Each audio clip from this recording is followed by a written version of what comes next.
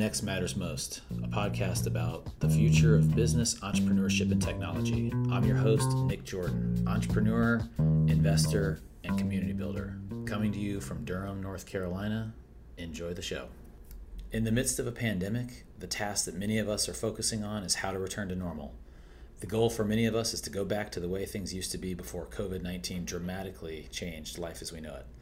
But why does that have to be the case? Why can't we use this time to get to a better version of how the world used to be? With the virus turning the conventions of our society upside down, we need to look at what we should keep and what we should change. In this episode, Michael Levy, president of the Digital Health Institute for Transformation, and I discuss ways that the healthcare industry can better meet the needs of individuals rather than entire populations. While we're on the topic of healthcare, the Internet of Medical Things, IoMT, is enabling a new value-based care model to break barriers to better, faster, and more cost-effective health outcomes for patients. If you want to read more about this, check out the Smashing Boxes Health ebook on nextmattersmost.com. In this ebook, you'll learn about what's driving the need for change, the emergence of value-based care, technology-enabled healthcare innovation, challenges and risks of connected devices, and decision-making across the IoMT framework.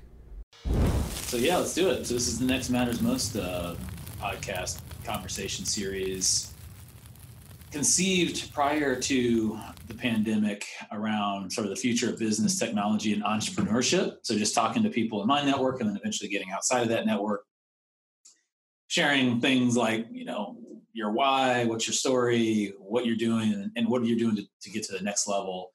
Not like necessarily personal growth next level or solely that, but like what is next in healthcare and in business and in tech and entrepreneurship, and how are you anticipating that? What are you doing to run towards that? Now with the pandemic, it's sort of like refocused us on there is that next thing, but hey, there's some urgency now. What are we like?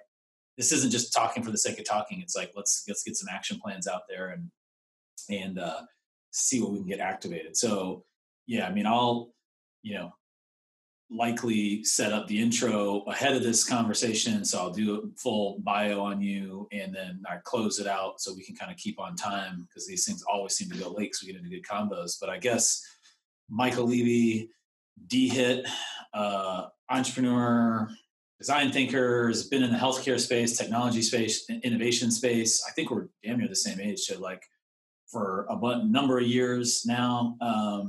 And that's my elevator pitch. Why don't you give your elevator pitch of what you're all about, what you're working on, and let's go. Yeah, man. Yeah. So, appreciate the opportunity to chat and cut it up with you, Nick. Always ready for a convo with you as we naturally kind of jam to the same vibe, right? I think at the end of the day, we get up and see, feel, sense the world a little bit differently than I think, most in respects to, the way the world should look like, the way the world could look like, and perhaps, what our role is in shaping that reality. Growing up both in New Orleans as a street rat, so to speak, in New Orleans, seeing the various realities of health disparity, socioeconomic disparity, both being part of it and being kind of privy to some of the higher classes and the higher wishes and the higher wants of life. It was always real evident of the inequities that exist, and I think that theme has kind of carried with me through my career as a healthcare administrator. Spending a decade in the academic medical center, health system space, running clinical operations, and seeing, the difference between those who have and those who don't have, and those who get great care and those who can't get care, and then realizing that shoot, we're on the we're at the very beginning of a massive sea change, and as we shift from the 20th century to the 21st century, and take our role and take our seat, what's that new world look like? And so I think, as you kind of laid out, to kick this off is like, there's no time to sit around and wait for it. There's no time to sit around and just talk about it. This is about, rolling up the sleeves, getting dirty, and moving forward, knowing that the future that can be should be, and what's our role in making that happen. So, I get up every morning, shooting for the stars, and knowing that every day we get closer to reaching it. But it ain't without good friends and good partnerships and a hell of a lot of work to get there. That's right. What door do you think is like cracked open because of COVID that you're most excited about busting through? And I think the cultural kind of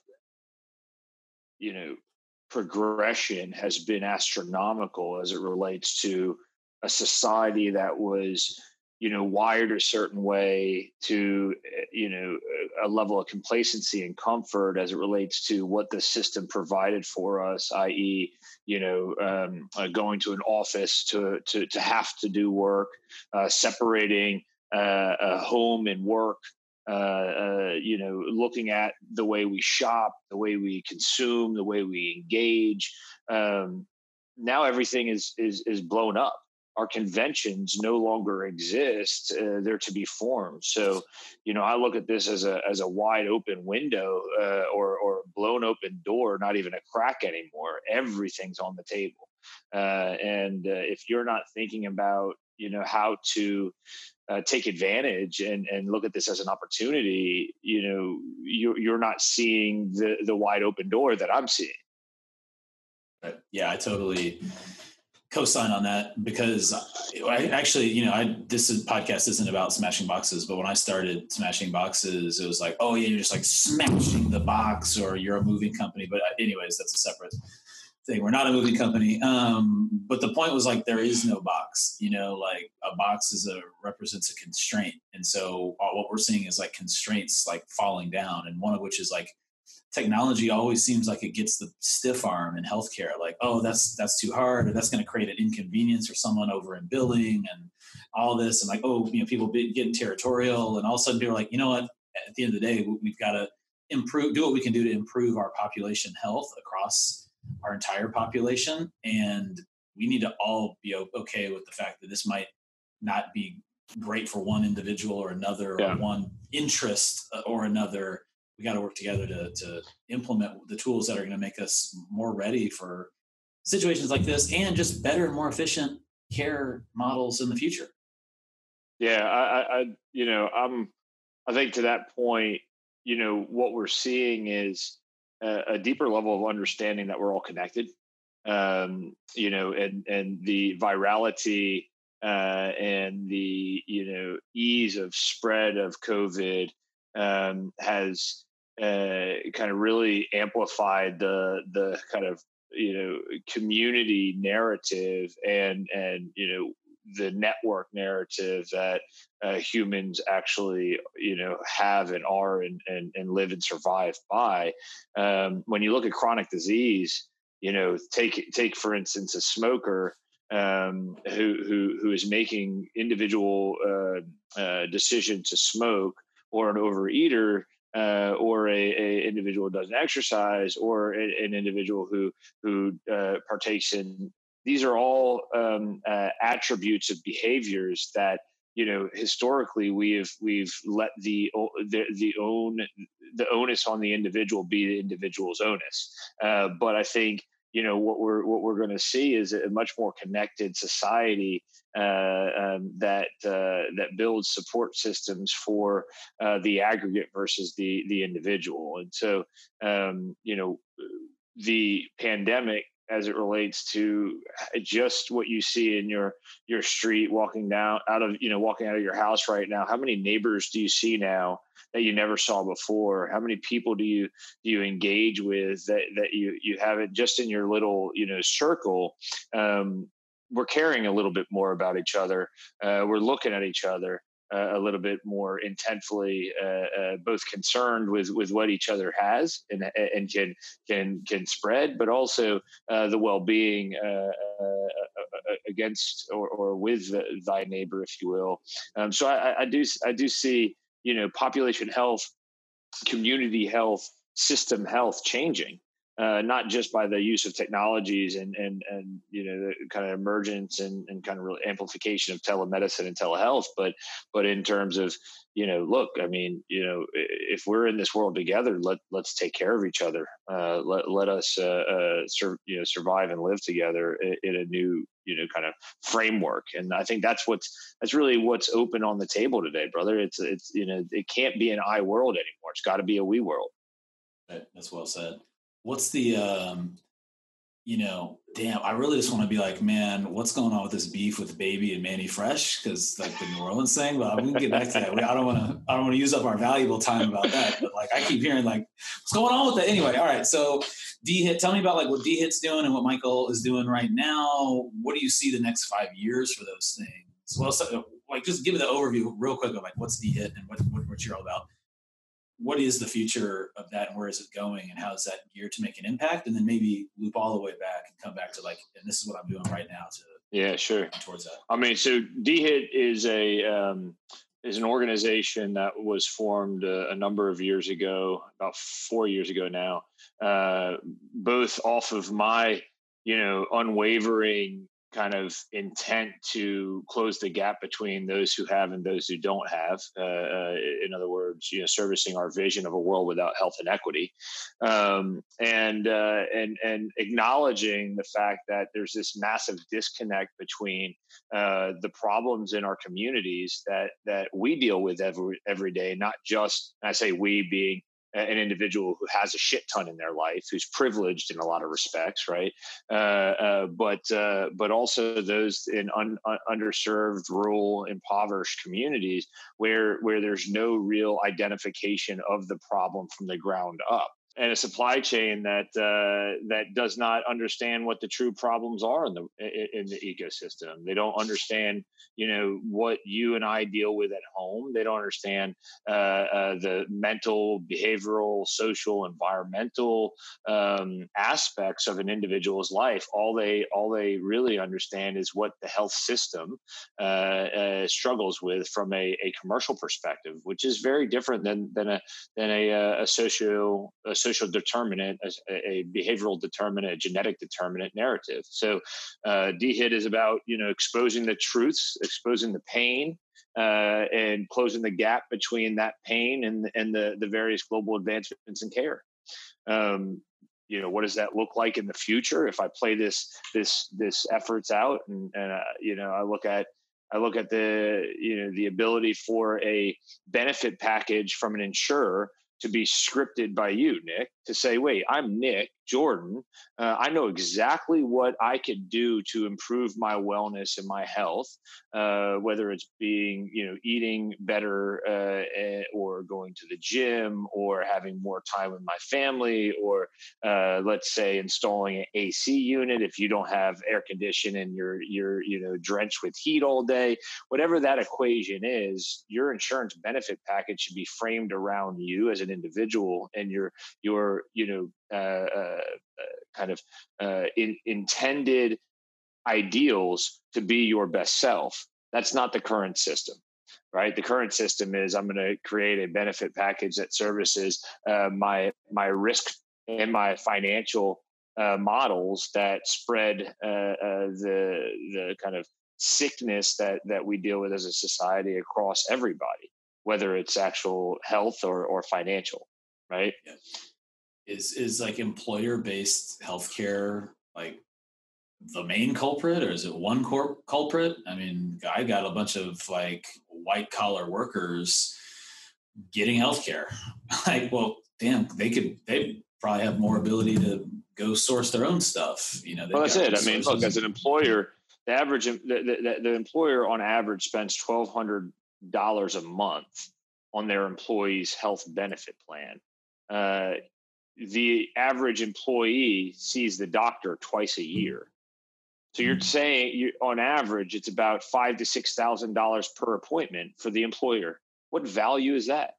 Right. And if you rewrite the equation to say, instead of spending $1,200 a month to an insurance company to author a benefit package that's not being used by the individual employee, to say save 25 to 50% of that employer and pass down 50 to 25% of that down to the individual, to say spend it on the things that make you happy, spend it on the things that make you healthy, spend it on the things that will drive wellness, i.e., from a behavioral health perspective, one of the main issues I have is with this hair. It's like I need a good haircut every 2 weeks for me to feel confident and secure with myself. But that's a I'll say you look real good right now, man. That beard is what my shit's a shame. I can't even. I'm not going to launch the video version of this. Right. All I'm saying, there are things that play health and wellness that are much deeper than just access to care.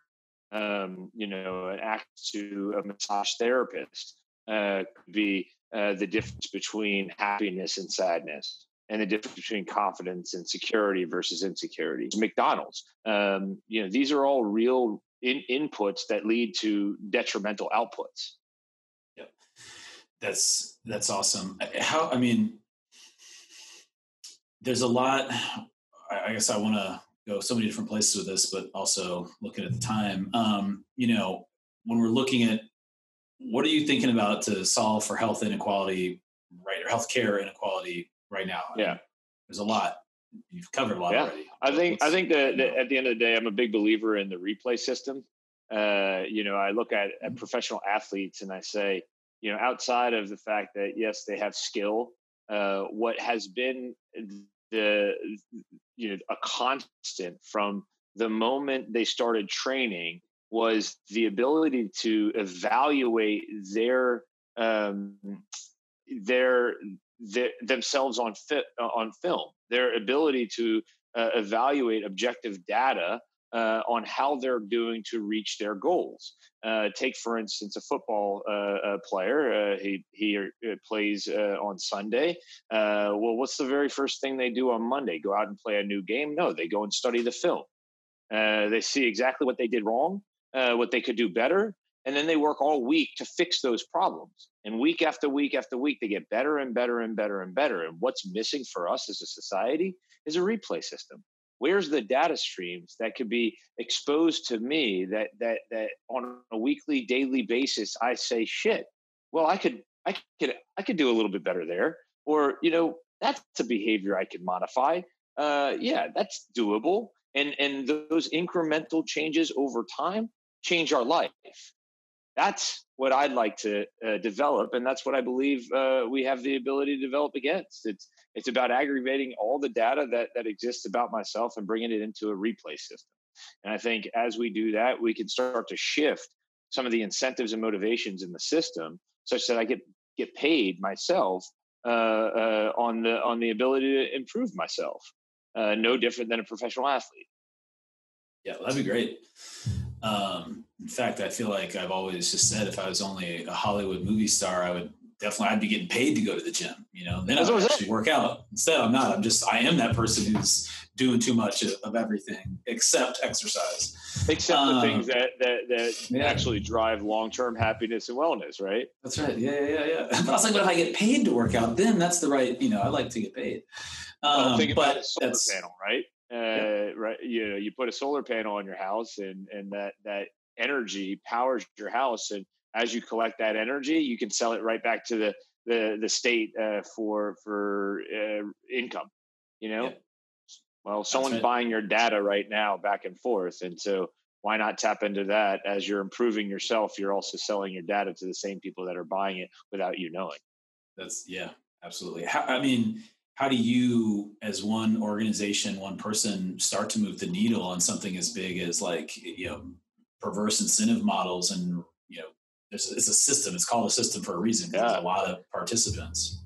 I think you go back to that wide open door that just popped open with the pandemic, and you say, how can we use this as the driver to deploy an infrastructure and to rewire incentives to onboard into a type of infrastructure like this, where this pandemic really mirrors in a large sense our health inequities and our health discrepancies, health system discrepancies prior to the pandemic. So as all this funding and all this cultural change is going on, there's a real opportunity to bring to the ecosystem, to the communities, a simulation of themselves, a simulation of their community, and together and individually say, look, this is the data that is. These are the levers in the equation that you can push and pull to modify your well-being.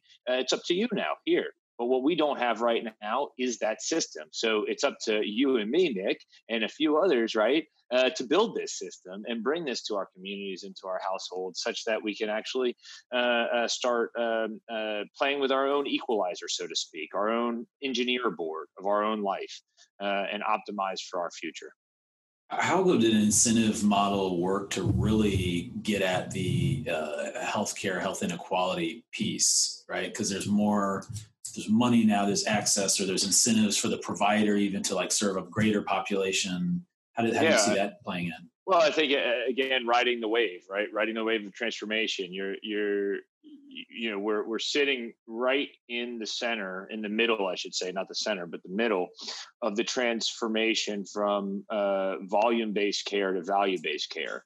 The onus and the impetus for provider systems and insurers to take care of an individual over their life in a high quality, low cost, high experience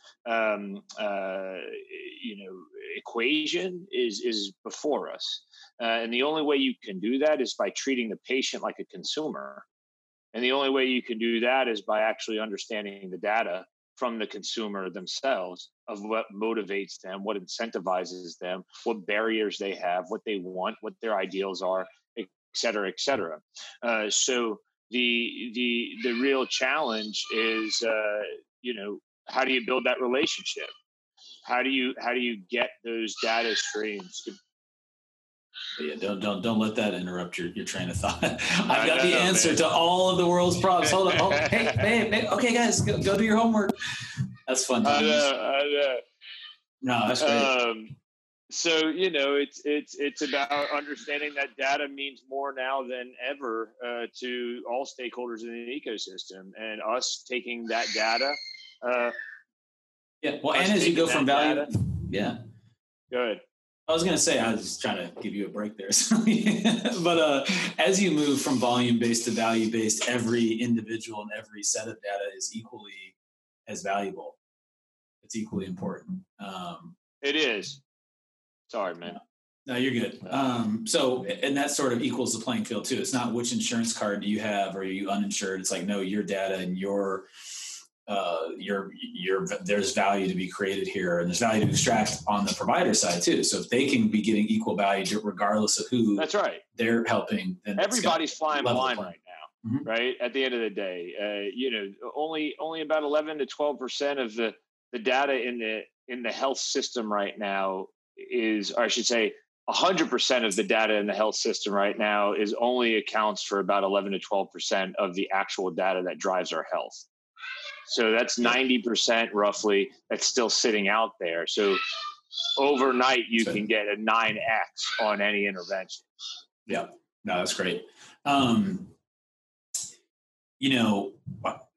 Every time we talk, it's always dynamic and very visionary, and you've got a lot of energy and a drive to the mission. What's, if you have the ability to answer this right now without the kids screaming, what's your why? What's kind of driving this force that's causing you to innovate? I mean, I think at the end of the day, I've felt so much pain. I've seen so much wrong. I know I have, so much more than so many other people. And I can't live with myself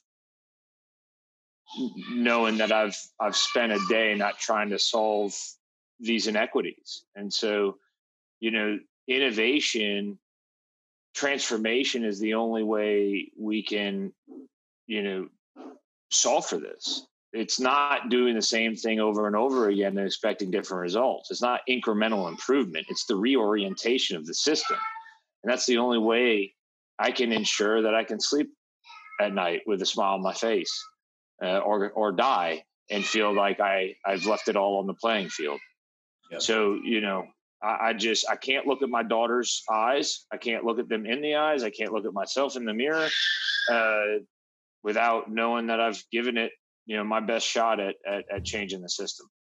Yeah, well, you've definitely picked a lane and a path, and you're pretty much attacking it on a daily basis, and that's super commendable. And I think, everyone's searching for like finding work, meaning in work, and finding your purpose, and work-life balance is always it's a lie. It's one of the either the 7 lies you tell yourself or the 9 lies you tell yourself about work. I can't remember the title of that book, but you're not working if you're doing something that you really care about. It's not balance. It implies that you need to not do as much of that, but if you care about it and it's something you're running towards with like the same conviction that you are, then doesn't feel like you're working a day in your life. That's it, man. I chose a long time ago not to have income be my lead indicator, but whether or not I hit snooze in the morning is. Yeah. If I can get up and bounce out of bed and not reach for that snooze button, I know I'm on the right path. What time are you getting up these days? 4:30, 4:45. Bam. Boom. What's your favorite day of the week? Oh, Saturday. Every day is Saturday, though. Oh, for real. That's the perspective I have, man. I try to live like the only pressures, the only change in my day are what's happening in society that's been scripted for us, that put pressures on my every day, which is Saturday. That's right. That's great. I always answer that with Monday, because it's like, man, Monday, the week is full of promise and you got so much time to get all your shit done. And yeah. And then by Friday is my least favorite day, because you're like, oh man, I'm rushing towards some false end, to like end this week. But I like that. 4 a.m. is definitely a goal. I don't think I've hit that yet. It definitely slows down the Netflix watching, because by 8 o'clock I'm done. I mean, God, I could just cancel cable. I might just throw away. Yeah, I could just throw away my Netflix practically and just be like, hey, if I didn't have that, it's like entertain yourself, play like. It gets back to how you choose your time and what you choose your time on. I mean, look, if you're trying to do something big and rewire life as you know it, both for yourself and for society at all, every minute matters. Yeah. So this has been cool. We've definitely hit on some very big points, whether it's, looking yourself in the mirror and being proud of what you're doing every day, to the movement from volume-based to value-based care and what all that kind of entails, and the potential openings that provides in the world. And also, the data and the monetization potential of said data, including systems. Systems don't even do a good job of fully maximizing their monetary potential in the data they have. So if they can get more money, they want to get more data. If they want to get more data, they got to go treat more patients. They got to serve greater populations, and they're going to have the money to pay more workers, to pay more physicians. Hopefully we can create kind of a virtuous circle there and be a part of that. And I think that's part of the mission of you, D-Hit. I know we're working together on some things, so I share in that. And yeah, man. All right. Well, let's wrap up. I know we've got a busy schedule, but I say, if we're talking about the gym, that was definitely, a HIIT workout, high intensity. Yeah, baby. Interval. How we let's hit the gym, man. Let's do it. Let's do that shit. Mental gym, physical gym, emotional, metabolic, all. That's right. It's about that replay system. It's about never settling and always moving. Yep. All right, Mike. Well, as always, I appreciate your time, and I look forward to catching up soon. Appreciate you, man. All right, peace. Be sure to check us out at www.nextmattersmost.com and follow us on Instagram, Twitter, Facebook, and LinkedIn at Next Matters Most, where we engage our growing entrepreneurial community and share additional insights and resources. Thank you for listening, and have a great day.